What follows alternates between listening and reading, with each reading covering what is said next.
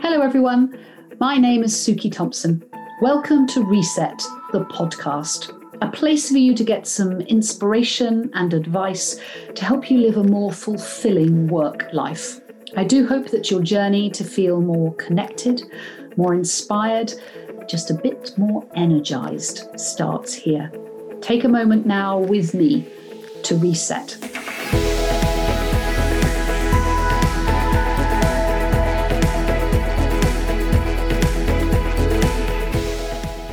This week on Reset the Podcast, we have the wonderfully energetic Catherine Jacob, OBE. She's the CEO of Pearl & Dean. In our podcast, we talk about being a woman in the workplace. Catherine and I discuss some of the stories of sexism we faced when we first started as young women in a pretty tough industry. We reflect on the weird environments we walked into, the discrimination we faced based on our sex, and the dog-eat-dog nature of the media world. She empowers us all, I think, by reminding us to assert our dominance and speak up when we feel something is wrong or someone is mistreating us or those around us. Catherine shares with me how her team at Pearl & Dean find their rhythm working together and learn to be the very best version of themselves. She tells me how she creates a culture of openness and support to ensure her team always feel confident, inspired, and motivated to work together, and how important collective responsibility is when encouraging people to work to their very best of their ability. We finally take a moment to talk about weakness and why we shouldn't be scared of showing this.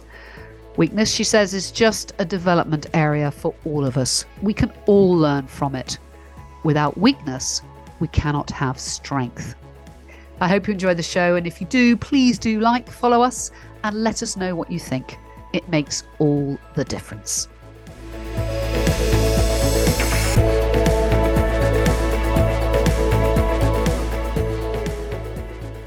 Catherine, how are you today? I am very well, lovely Suki, and it's lovely to see your face after your holiday. Makes me happy. Oh, it is lovely to see your face. Actually, I'm very pleased I'm seeing your face because I did nearly get eaten by a hyena on my holiday. But that is a conversation for when we have a drink another time. Oh, okay. Didn't put that on your social media. I haven't put that on my social media. Might do. Probably a bit busy trying to avoid being eaten by the hyena to stop and go, could you just stay for a photo? Thanks. Yeah, well, do you know, exactly. Jazz afterwards was like, oh, man, it's such a shame I didn't have the camera. It would have been so funny to film you. Thanks. Yeah. Great. Yeah. Anyway, well, you know the first question I'm going to ask you, because we ask it at the beginning of lots of our workshops, and often when I'm on stage, and you've done both of those. So, Catherine, on a scale of 1 to 10, how energized do you feel today? 9. Oh, I thought it might be high. Tell me why it's a 9. I've had a lovely long bank holiday weekend, seeing my family and having some nice downtime. And I've come back to work on a Tuesday with my lovely P&D gang. And there's lots to do and everyone's pretty chirpy.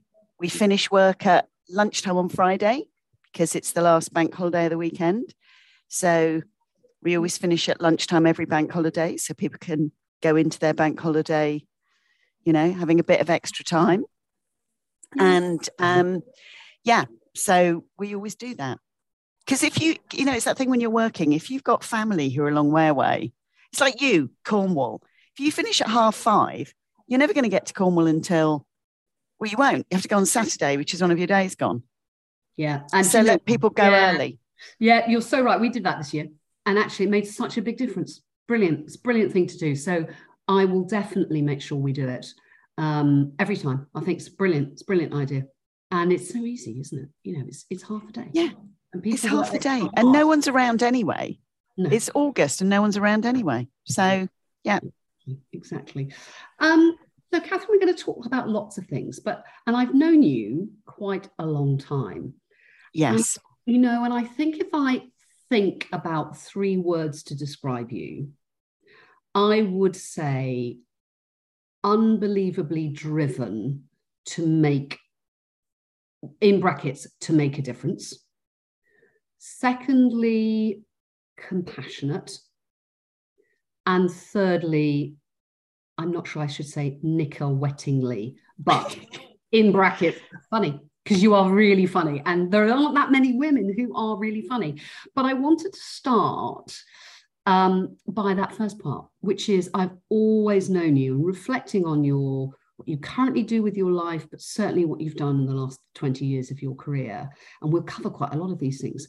Where did it start, this kind of passion for equality, inclusion, fairness, if you like? Was that with you as a young child? Yes.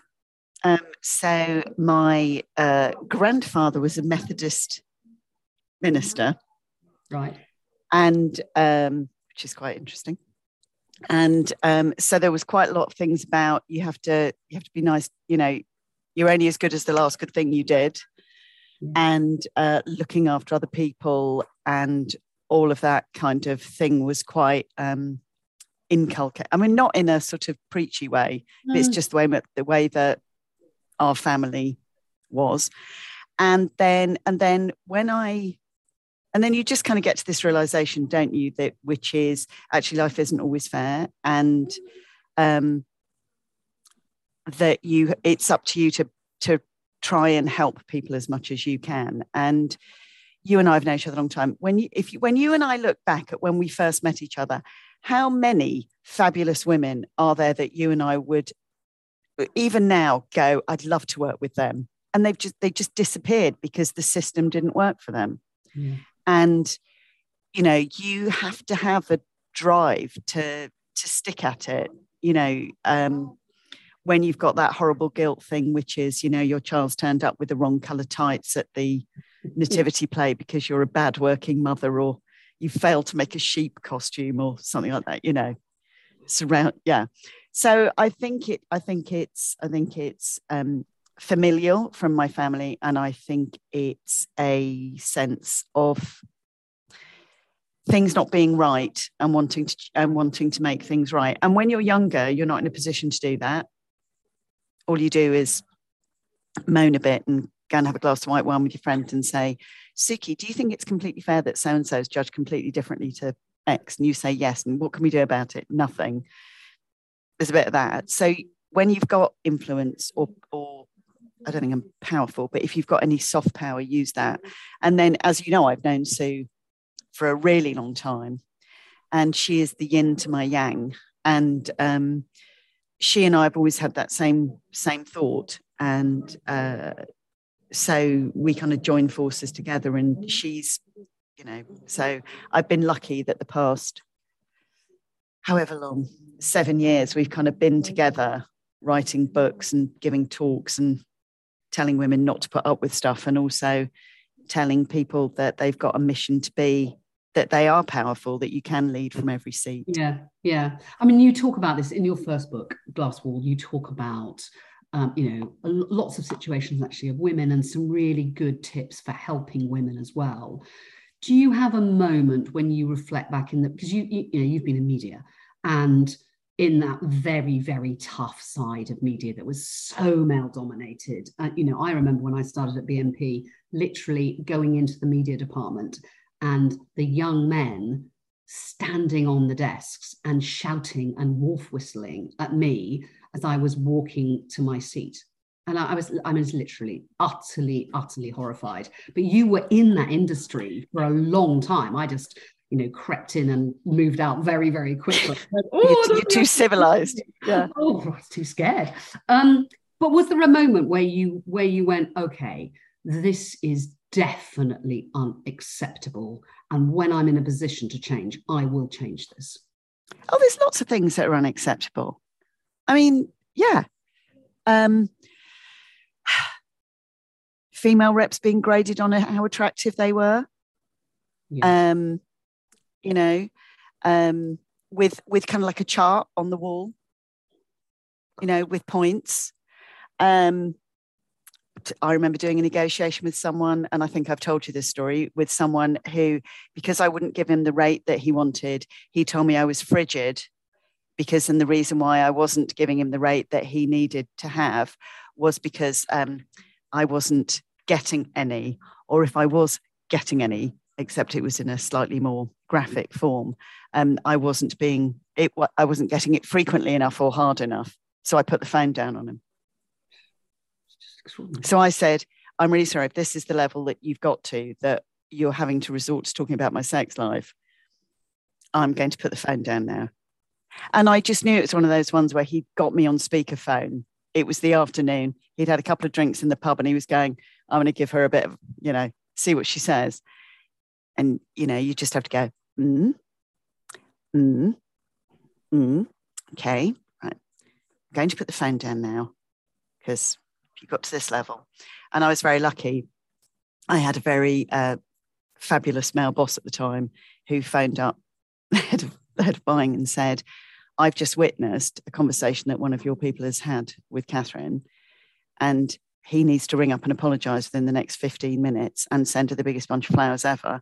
Otherwise, we're going to write to your clients and describe how he talked to her. Wow. Did he do it? Within 15 minutes. And I got a huge bunch of flowers the next day. And it is a thing, but it's difficult. I'm quite assertive.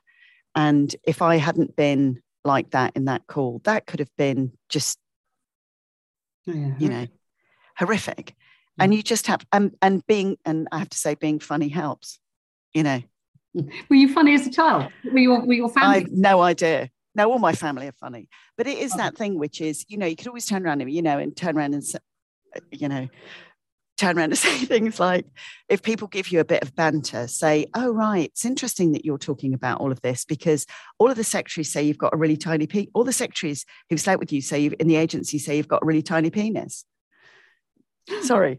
But, it is that thing where you go, it's really funny. Everyone says you've got a really tiny penis. You see, that's so brilliant because I would never say that. But after. No, I know, because you're so polite. No, it's not even that. I just don't even think of it. But that is genius, isn't it? And that is the sort of things I definitely should have said all those years ago. And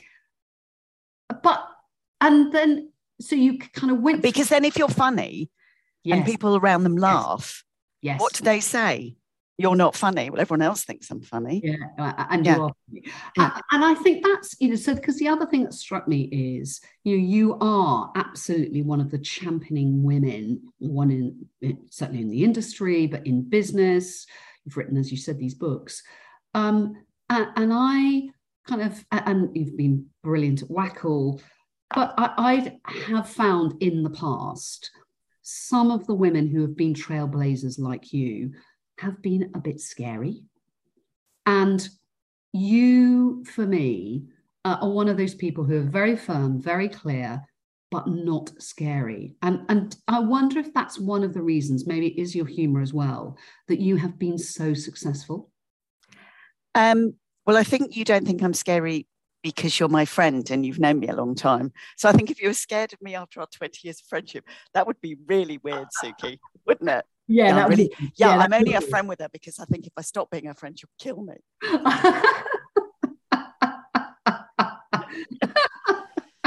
She'll set a hyena on me. She'll train a hyena to kill me. I think some people find my firmness and directness scary. I know they do. And so you have to kind of soften that. So, but you have to contextualize all those women who feel scary. What environment were they working in? Was the only way that they could survive that environment, that culture, Suki, was by being scary, because then no one gave them a hard time. You look at the environment that some women work in, and it's not a supportive environment. It's not a healthy environment. It's dog eat dog.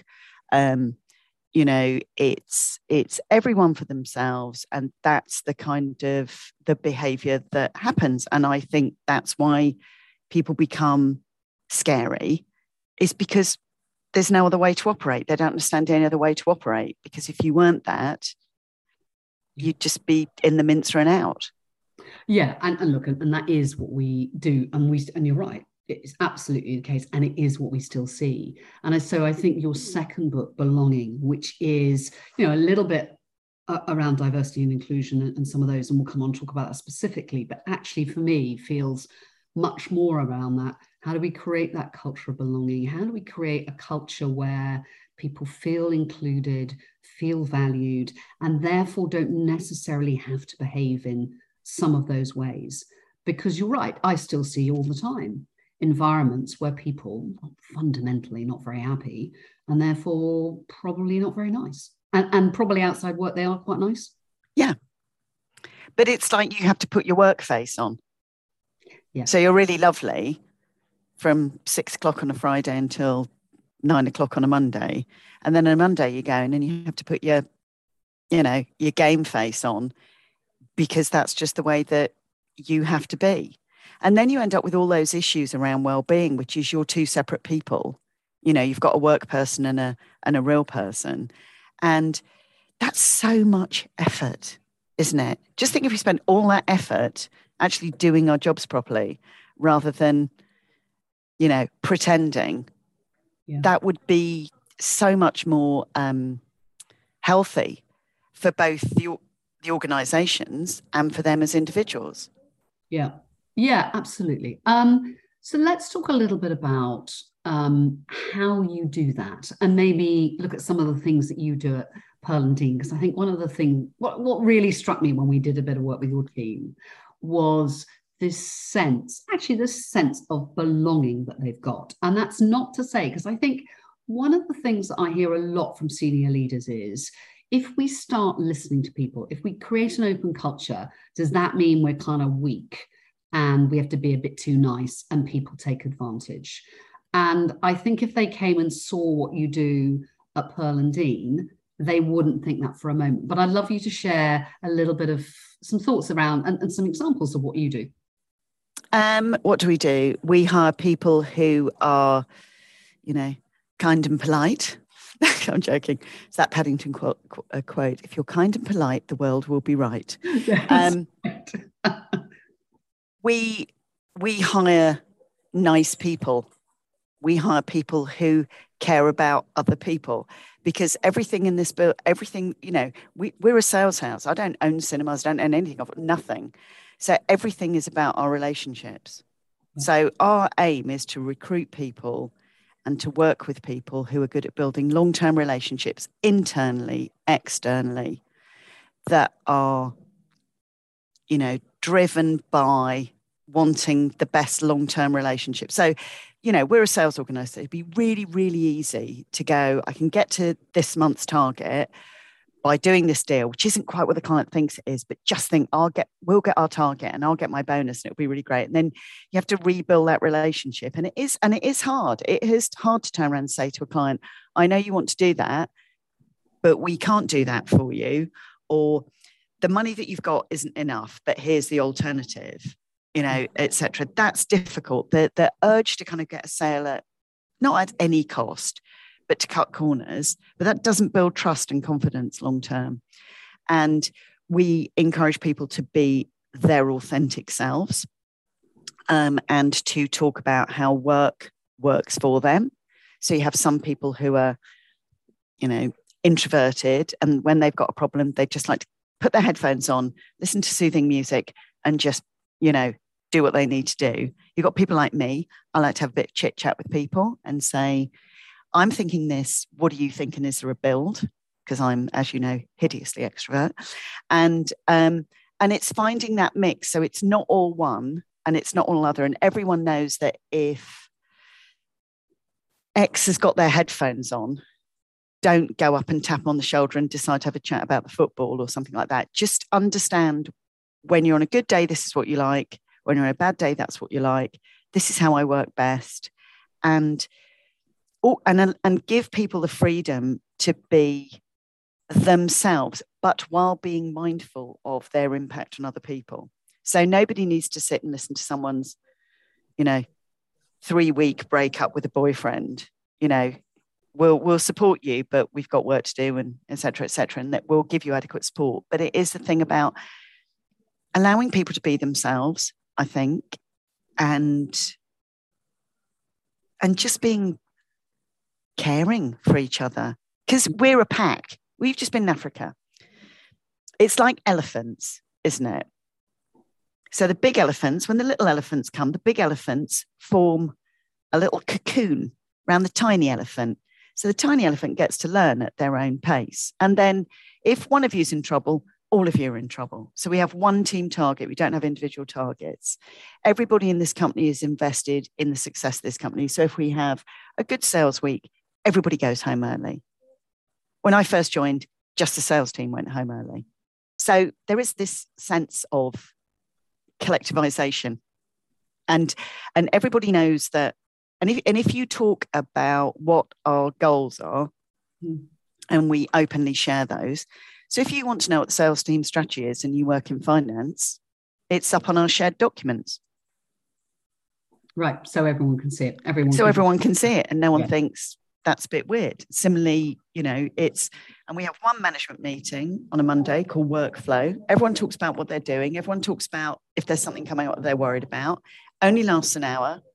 And everybody knows what everyone else is doing. And if someone says, I've got a real pressure point this week, so Thursday and Friday, so only call me if your hair's on fire. No one can say, I didn't know. And it is a bit about letting people say, I'm finding this really difficult. And that's not, and I worry about the phrase weakness. Is there weakness? What is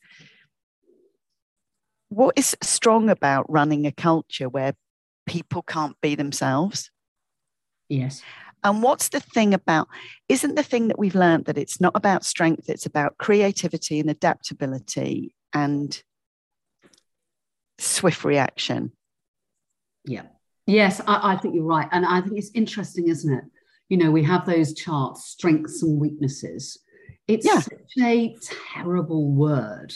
Because you're right, actually the things that we don't do very well or the things that we're struggling with can be made into a strength, or they need to be sorted out in a different way. But actually just farming them off as a weakness is just not helpful to anyone, really. No, it isn't. And also that implication that strength is great and weakness is just a development area, isn't it? Well, it's either a development area or it's an area to go, do you know what? I'm not going to be any good at that ever. So it doesn't. So what we need to do is build a team where there's someone else who's really good at that. Yes. Yeah. And I think there's just that whole thing around kind of, there's a strong sense of collective responsibility. And that if one of your colleagues is having a bit of a difficult time, we'll support. And similarly, you will get the same support. Yeah. It's not and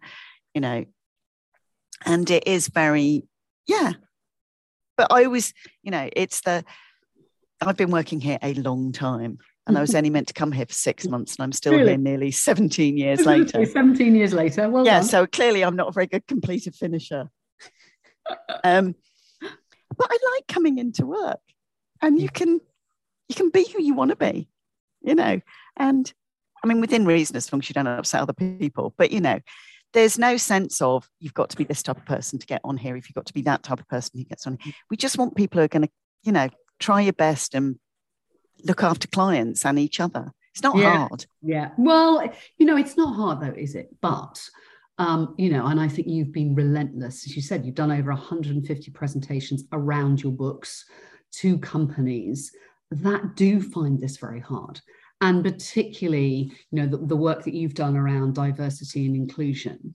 And we've now seen billions of pounds spent on it. We've got loads of evidence that shows that diversity and inclusion is good. A focus on it makes a difference.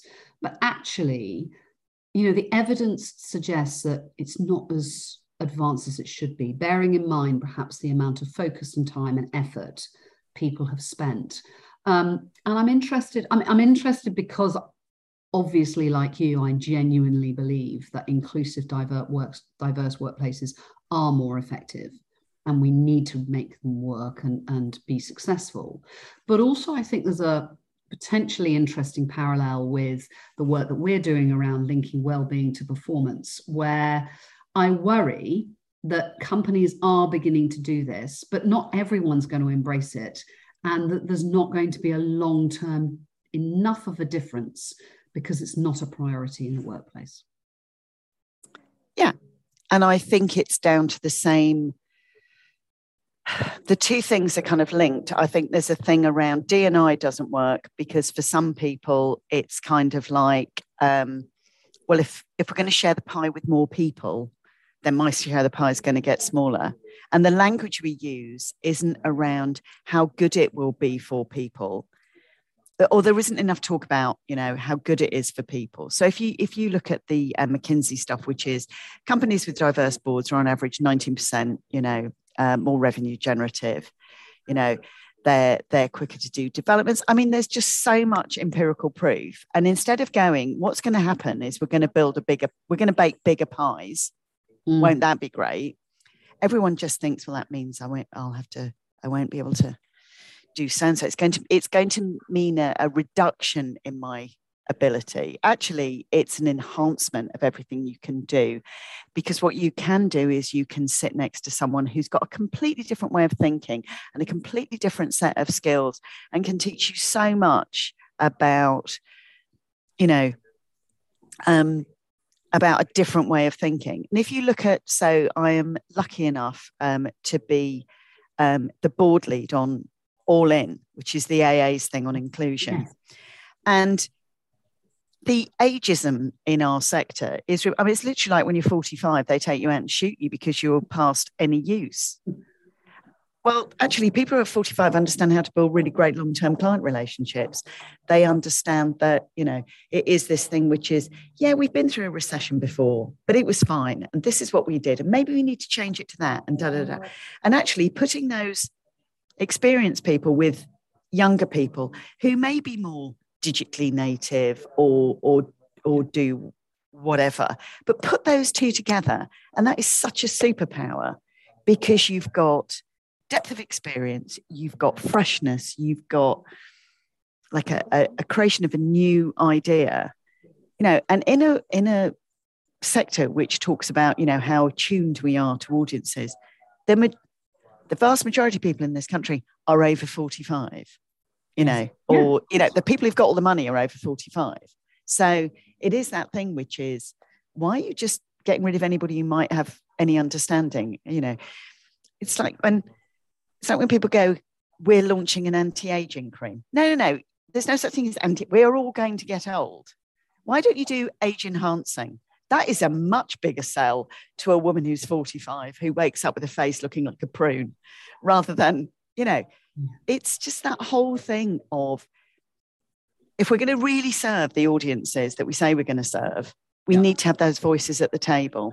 But it's interesting, isn't it? That whole piece around unconscious bias, which is effectively what it is kind of complicated, but also it feels like every time there are so many things you just don't think about. So to your point, if you're over 55 and you work in our industry, so one day you and I'll get there. We'll be out. We'll be out. Yeah. Maybe. Well, obviously we were children when we joined. Yes, of course. But just working out what those priorities are and then enabling people to see it. My son Sam, as you know, he now lives in Scotland, and he went for an interview on for a brilliant company. He didn't get it, but it was a brilliant process for an apprenticeship. Now, he was the only English speaker. All the other apprentices were Scottish. Yeah. And they were fantastic on their inclusion conversations. Fantastic. The only thing was, the whole way through, they kept saying to him, "Oh, you speak quite fast." And I said to Sam at the end, "How interesting. Why did they say that?" He said, "Oh, it happens to me all the time, Mum. It's because I speak English, not Scottish." Yeah. And Sam, I speak quite fast, but he doesn't really speak fast. He just has an English accent. So they were brilliant on everything, but I don't think they even reflected on it. And it's a little the same. I've seen that myself. Scottish people come and work with me, and I'm like, oh God, I've got to really concentrate to understand what you say. And then, I pull myself together and go, don't be ridiculous. They've got an accent, just concentrate and understand them.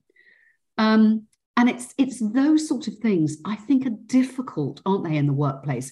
Because we don't always understand what the benefits are. Yes. And I think the unconscious bias piece is unconscious, but you're not doing it deliberately. No. And so what we've got to do is have the ability to say, I don't think you really meant to say that. Sorry, if and the ability to be kind and realize that I have a completely different life journey to, Samir, who's, one of my lovely team and who's much younger than me and is a young Muslim man, and he's very funny and he's very outgoing, etc., etc. But it is this thing which is, we had this whole conversation about, he thinks I'm really weird because I've never eaten a Nando's. It's like, KJ, what's wrong with your life? And I'm going, no one's ever taken me to it. Right, that's what we're doing. We're going to a Nando's. And it's just like this thing of kind of just have that appreciation that it might be Nando's or it might be a lack of understanding about whatever. But just say, I don't know. Tell me. Yeah. And the ability to, and it goes back to that strength thing, doesn't it? About people might take the piss or they might do this or they might do the other.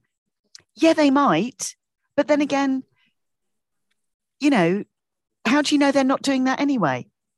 Yeah. How do you know that? How do you know that when people say they're working from home? It's all those people who my son's got a friend who's got one of those jobs, and during lockdown, you just had to go in and just every so often type on your computer because it proved that you were working. That's not proving you're working. It's just making people go and type stuff into YouTube or create a nonsense Word document, which looks like you're working and it's in fact your shopping list. That's not working. No. So it is the thing about always. I mean, look, you can go and sit at your desk and not do anything. Yeah. Exactly. I think that creation of trust, but also that desire that people want to be. I've worked with people who'd go to the pub. They'd have a spare jacket. They'd leave a jacket on the back of their chair and would go to the pub until 3:30. And people had come in, and because there was a jacket there, say, "Oh, he must be in a meeting." He wasn't. He was in the pub. He was just two jackets. He was just a two-jacket guy. He wasn't working. He was just with a bunch of other people.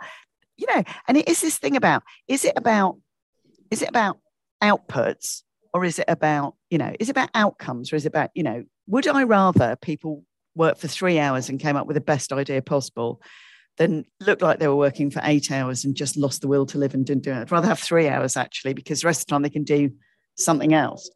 And the strength thing is about, we are not invincible. I make mistakes. You sometimes make mistakes. I am not infallible. I am human. And what you've got to do is have the capacity to turn around and go, I'm sorry, I didn't handle that as well as I should have, or I'm finding it hard. I'm trying to be empathetic, but you need to give me more context because I don't know the answer to this. Just help me a bit. Yeah. And the other thing I am asked a lot, and I sometimes struggle myself with, when I'm in a meeting and somebody obviously and blatantly says something that's inappropriate, that's pretty straightforward. But if they say something that's inappropriate or suggest something, but they kind of do it within the context that it probably is unconscious bias, even though it's wrong, do you shout it out in the meeting, or do you go first? How do you deal with all that? You say to them afterwards, look, Simon, I know you, and I know you haven't got a sexist, racist bone in your body, but when you said that, I think it could have been interpreted like this. So maybe you just need to kind of, and I think someone might have heard it that way. No one said that they've heard it that way, but just, maybe, think about your tone or possibly your vocabulary. But, I know that you're not like that, because the thing that makes people angry about this is that they're made to feel that they're wrong. They're not wrong. Well, sometimes, I mean, if they're deliberately wrong, if they're like out and out fascists, then obviously neither of us would have them in our organisation. And there's something seriously wrong with any organisation that's taking someone like that. But what you do is you make it easy for them to make amends. Yes.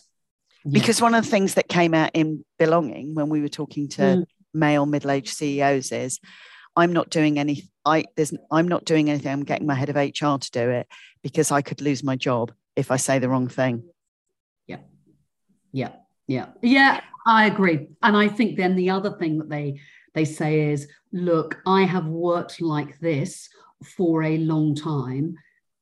I'm very comfortable with other people. So it particularly happens on kind of creating a vulnerable environment. If they have to be vulnerable themselves, if they're going to talk about well-being a bit more, they're like, do you know what? Great for the organization, but I've never done that. And I don't really want to do it myself. And so I think that's equally difficult because that's asking them to do something that they just haven't done throughout their career.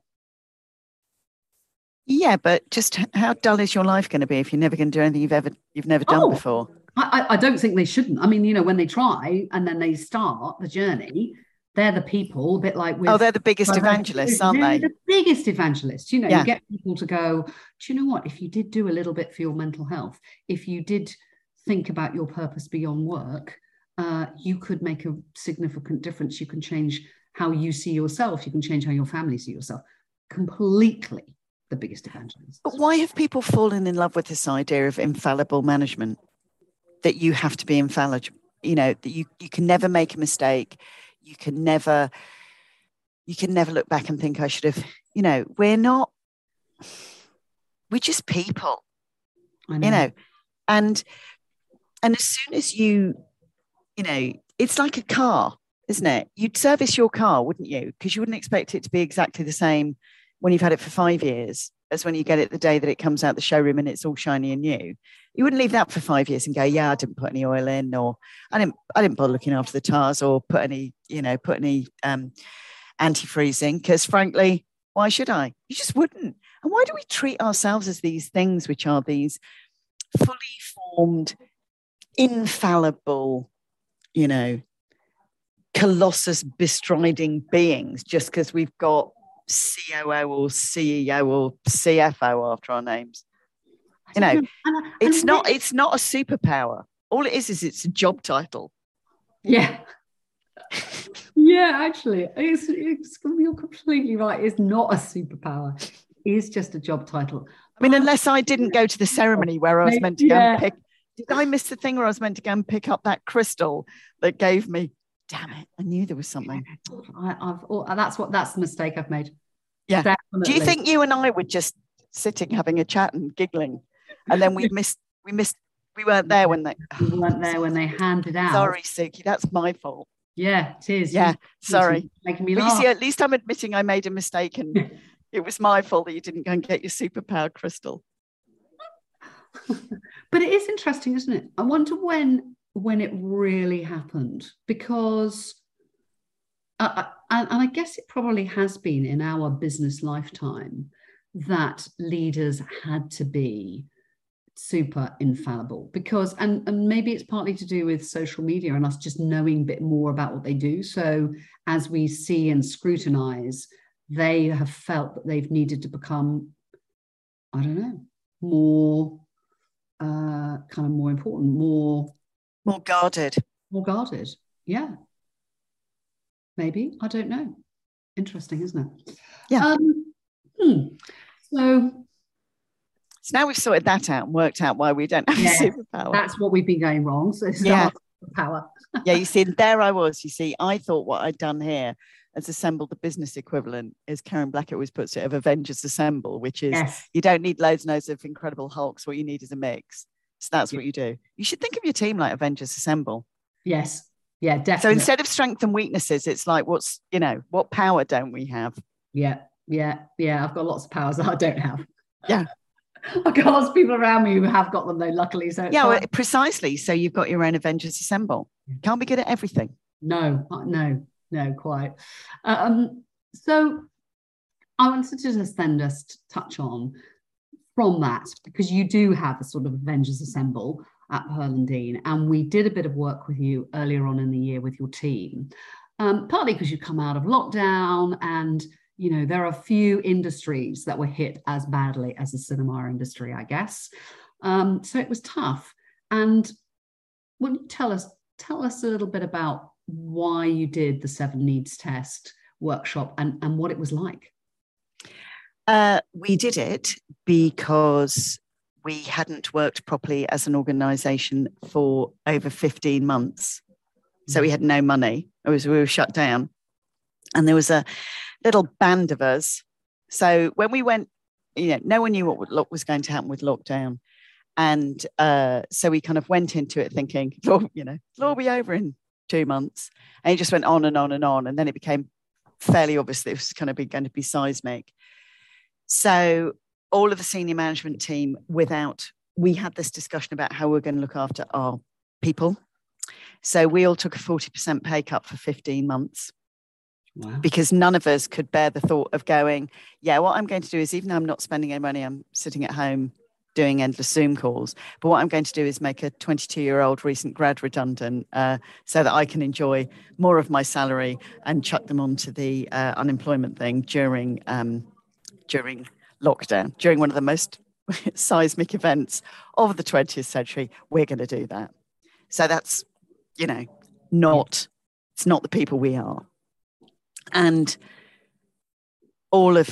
so what we did was we did all the social stuff as well. We looked after people when you could go to people's houses. Every other Wednesday, people could come to my house for a cup of tea, hang out with my dogs. We gave people money so that we did a little postcode thing so you could meet up with people from work. We did little ring rounds. And it was just that thing where we just looked after each other a bit. And even if you couldn't come into my house, you could come and stand outside. And, I did that with my colleague Laura, who lives around the corner from me. We did different things. So we did all of that. And then I was thinking about it today, actually.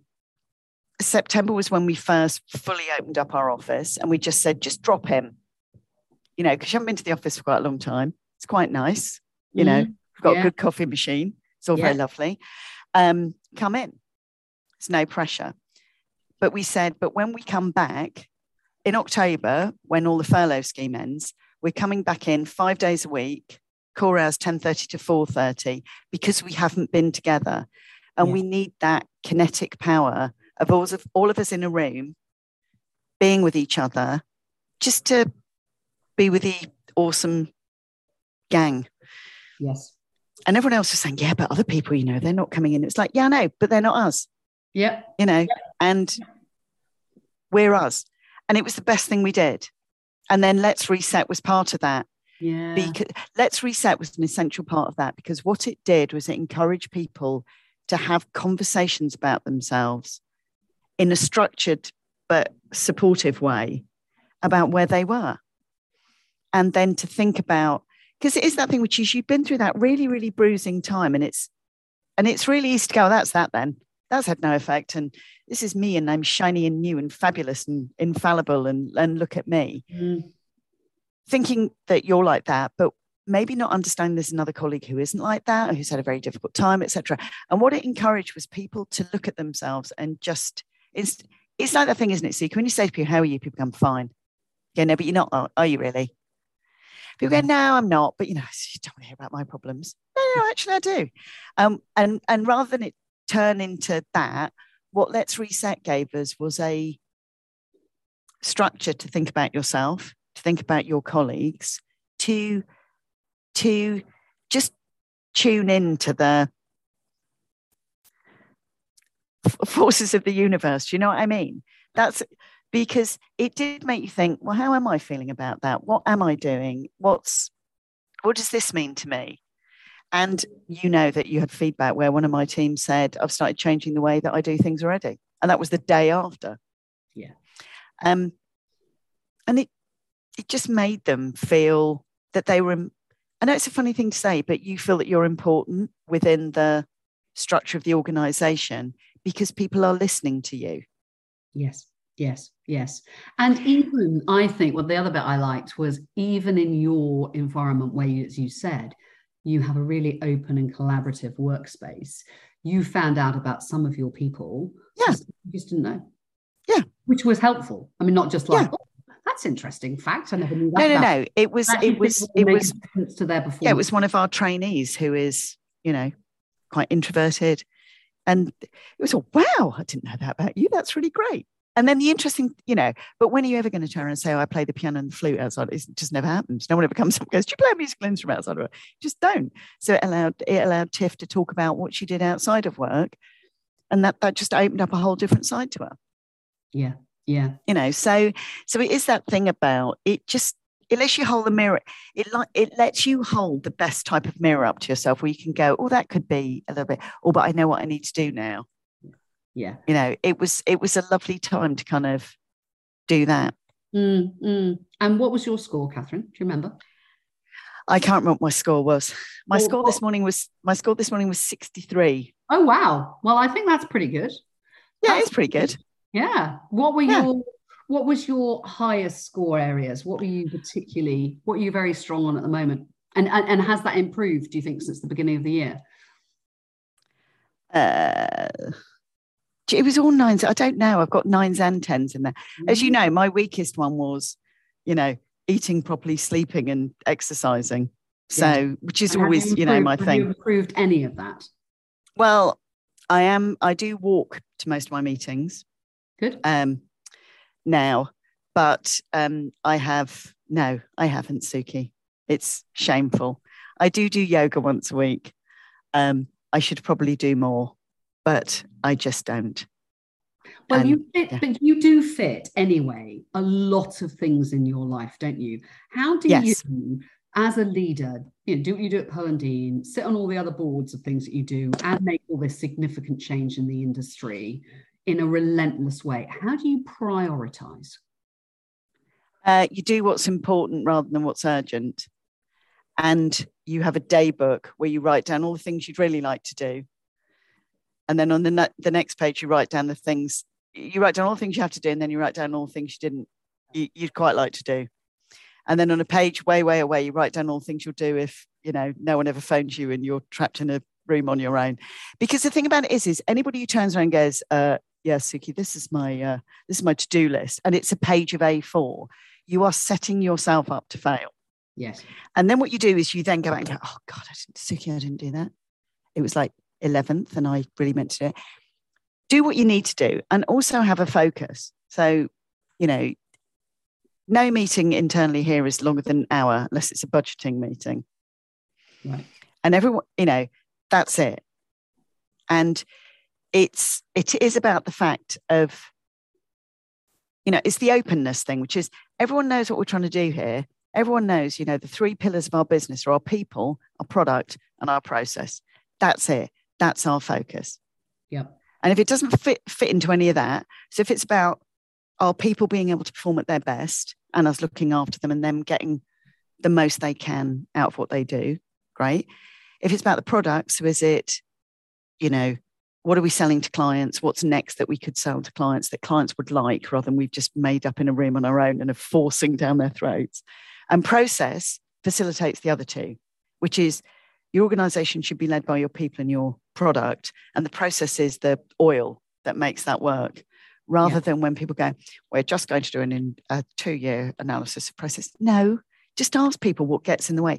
Is it the fact they have to triple sign in on a Monday morning to their computers because apparently they might have been taken over by another being over the weekend? Get rid of that, because it really, and it's those tiny things that really pee people off. Yes. Yeah. So all of that, do a bit of that. And in meetings saying, so the purpose of this meeting is this. The issues we face now are this. What we need to get out of this meeting is that. And then when you get to the end of the meeting, say, have we found a solution? Or is everyone clear what we do next to sort that out? Yes. And I am for someone who goes off at a tangent quite a lot when they talk, as you know, it's that. Yes. Super focused on outcomes. And I do think, that whole piece of meeting discipline has gone out the window for so many businesses, so many companies. It's such a waste of time. Yeah. When I did my Let's Reset book, one of the pictures was the FOMO, which was the fear of missing out. And the whole point of that was, don't go to every single meeting anymore in the workplace. You're not going to miss out on something unbelievably urgent, probably, if you don't turn up. And if you don't have a voice and choice, definitely don't be there. And now we've seen all the research says we now go to twice as many meetings as we did before COVID. Yeah. And we have no time for anything else. And nobody seems to have been really addressing it. But that kind of behavior. But it's easier to have a meeting now because you can do it online. Yeah. Well, before it would have been, Suki, yeah, where should we meet? Should we meet at so-and-so? No, I can't get there for them because da-da-da-da-da. Now, because you can do it online, you know, it's the great Stevie Spring line, which is just because you can doesn't mean you should, you know. True. Yes. Why would you? Completely. Absolutely. And there's so many meetings that could be solved with people just going, this is a document about where I think we're going. Can everybody tell me if they think that's the great direction? Yes. Fantastic. I'm going to action that. Rather than having a 2.5 hour meeting where nothing gets achieved. Yeah, exactly. And then a meeting is the next meeting, progress the last meeting. I agree. Having a meeting to agree the agenda for the meeting. Yeah. That literally brings me out in hives. Yeah, and me. So what have you done in terms of hybrid working? Are you now still all back 5 days a week? Oh, no. So we went 5 days. So we got the gang back together. And shared the love. And we did 5 days. Then in November and December, we did 4 and 1. I mean, remember, we'd made no money for 15 months. We had a lot of money. We had a lot of stuff to do. Yeah. And then since January, we've done 3 and 2. Okay, 3 in the office. 3 in, 2 out. But if it's not working for you, and if you need to go, actually, I've got this thing of this beast of a project and I can't be here, just say, I'm not going to be here. Yeah. We've got some people who come in 5 days a week because it suits them and it gives them a structure and they like it. So it's horses for courses, you know. But it's interesting, isn't it? Because again, you know, lots of conversations that we're having are around companies that either can't get their staff back in and really want to, or they can't get the culture right again, or people feel, you know, I'm not sure that people always know what's good for them. Well, we know that.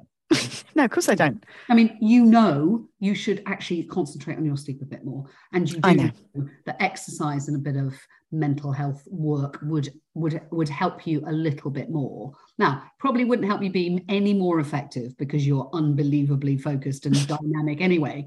It might just get you to have a slightly easier life in the future. But, you know, that's not that you don't know. And I do think, for my observation is, we're seeing lots of people who aren't going to the office actually would benefit. And I love the Malcolm Gladwell's quote, which is, it's hard to feel necessary when you are physically disconnected. Yeah. And also, but why not make it that it's a thing which is, you know, hey, you know, we've been to organisations to do pizza and trailers for organisations because it's the only way they're going to get people in. Because they get to watch half an hour of film trailers and we give them free pizza. I mean, it's literally like, could you come in every week? Well, we haven't got that many trailers, but, you know, I could do songs from the shows. I mean, it is the thing which is, you've got to give people a reason to come in. And it isn't just, you can go to 4 1-hour meetings that you could possibly do on Zoom in your, you know, it has to be something that is, you know, it's got to be something that is outer directed. So what are we going to do with our CSR efforts next year? How could we incorporate volunteering? Put people on a committee that's going to do something for the organisation. Absolutely. That's what we've done lots with our 7-lead test workshop, has been used as part of getting people back to the office, having a different conversation, not just let's do more of the same and see if we can get a different outcome. Let's do more of the same, but in a different geographic area on a really, really crowded train that you don't really want to go on anyway. But it's the other thing as well, Suki, which is, you know, you and I have talked about this before, which is people talk about culture, and culture is not having 2 ping pong tables that's just dominated by 8 men who work in IT, or having free pizza, or bringing donuts in on people's birthdays. Culture is about what you do every day. Yeah. And the other thing as well is, if you're working from home, there might be a colleague who really needs you to be the person that they turn to in person at the end of a meeting and says, Suki, I think I said the wrong thing to David. What do you think? Because if you and I were on a Zoom together and I was having oh my God, Suki, I've just realised I think I might have called David a moron. if I'm trying to get to you now and you're going straight into another Zoom meeting, by the time I get to you, it might be 6 o'clock, by which time I've written out my resignation because I've done the wrong thing. Never underestimate the support and power you give to the people around you by just being there as a sounding board or as someone who you can just look up to when, and go. Yeah, absolutely. What am I doing? What's happening? Yeah. Holding up a card that just says, Suki, the clients just asked me to get George Clooney to go to the opening of their child's Christmas gala. Yeah, what should we do about that? Clients just asked. Yeah. Clients just half the budget, wants to do the same. It's all that kind of thing. Just having someone that you can just and the power of the pack is not to be underestimated. The power of a strong pack is not to be underestimated. Yeah, because you can go in feeling like cack, and someone will go, "Oh, nice new dress, Suki. I really like that colour on you." You go, "Okay, I'm feeling good." Yeah. Yeah, quite absolutely. Look, we're running out of time. I could talk to you for ages because I love talking to you, but I'm interested in how you see yourself. You are one of the most experienced leaders that we've got in our industry. You've made such a difference to it. You have an OBE because of some of the work that you've done. If I said to you, and you were answering yourself, who am I, Catherine? How would you answer that? Who am I? Oh, goodness. I'm a wife and mother, owner of dogs, writer of books, good friend, try to be a good boss, try and make a difference. That's who I am. Yeah, I think. Oh, I Sue in a minute ago. You're a badass. You're a badass. I'm Sue Unerman's wing woman as well. Yeah, that's what. Yeah, I'm lots of things. I'm different things on different days. I'm not one thing. That's the great thing about being human is you can turn up one day and be, Suki Thompson, Cornish goddess. Then you can turn up the next day and be Suki Thompson, woman who's trying to change the world of work. You can be both. It's not a binary choice. And you can choose to dial things up and dial things down, depending on, you are. And also, I'm not really sure I'm one of the most, I have been in the business for a long time. I'm not sure I'm really market leading, but I'm chipping away at the marble. Well, I think you're doing great. Let's all not get ahead of ourselves. As my granny would say, let's not get ahead of ourselves. Well, I think, do you know what? You're chipping away at the marble courageously, and you are making a difference.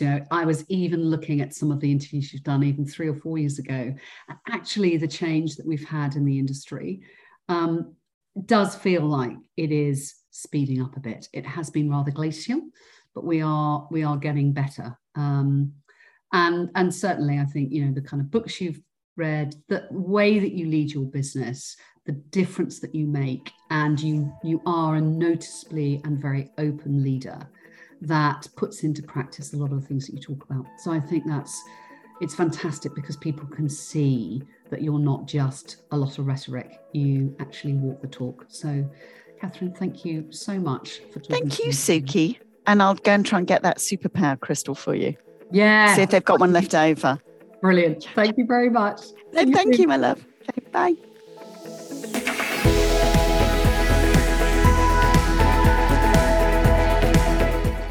Thanks for listening. If you've enjoyed Reset the podcast, I'd love it if you would forward it to your work colleagues, friends, and family. Reset the podcast is a Let's Reset and Advertising Week global production. Executive producer is Richard Larson, with me, Suki Thompson. Thanks to our sponsor, Lyre's Non-Alcoholic Spirits, and voiceover artist Talitha Penny. Music provided by Audio Network.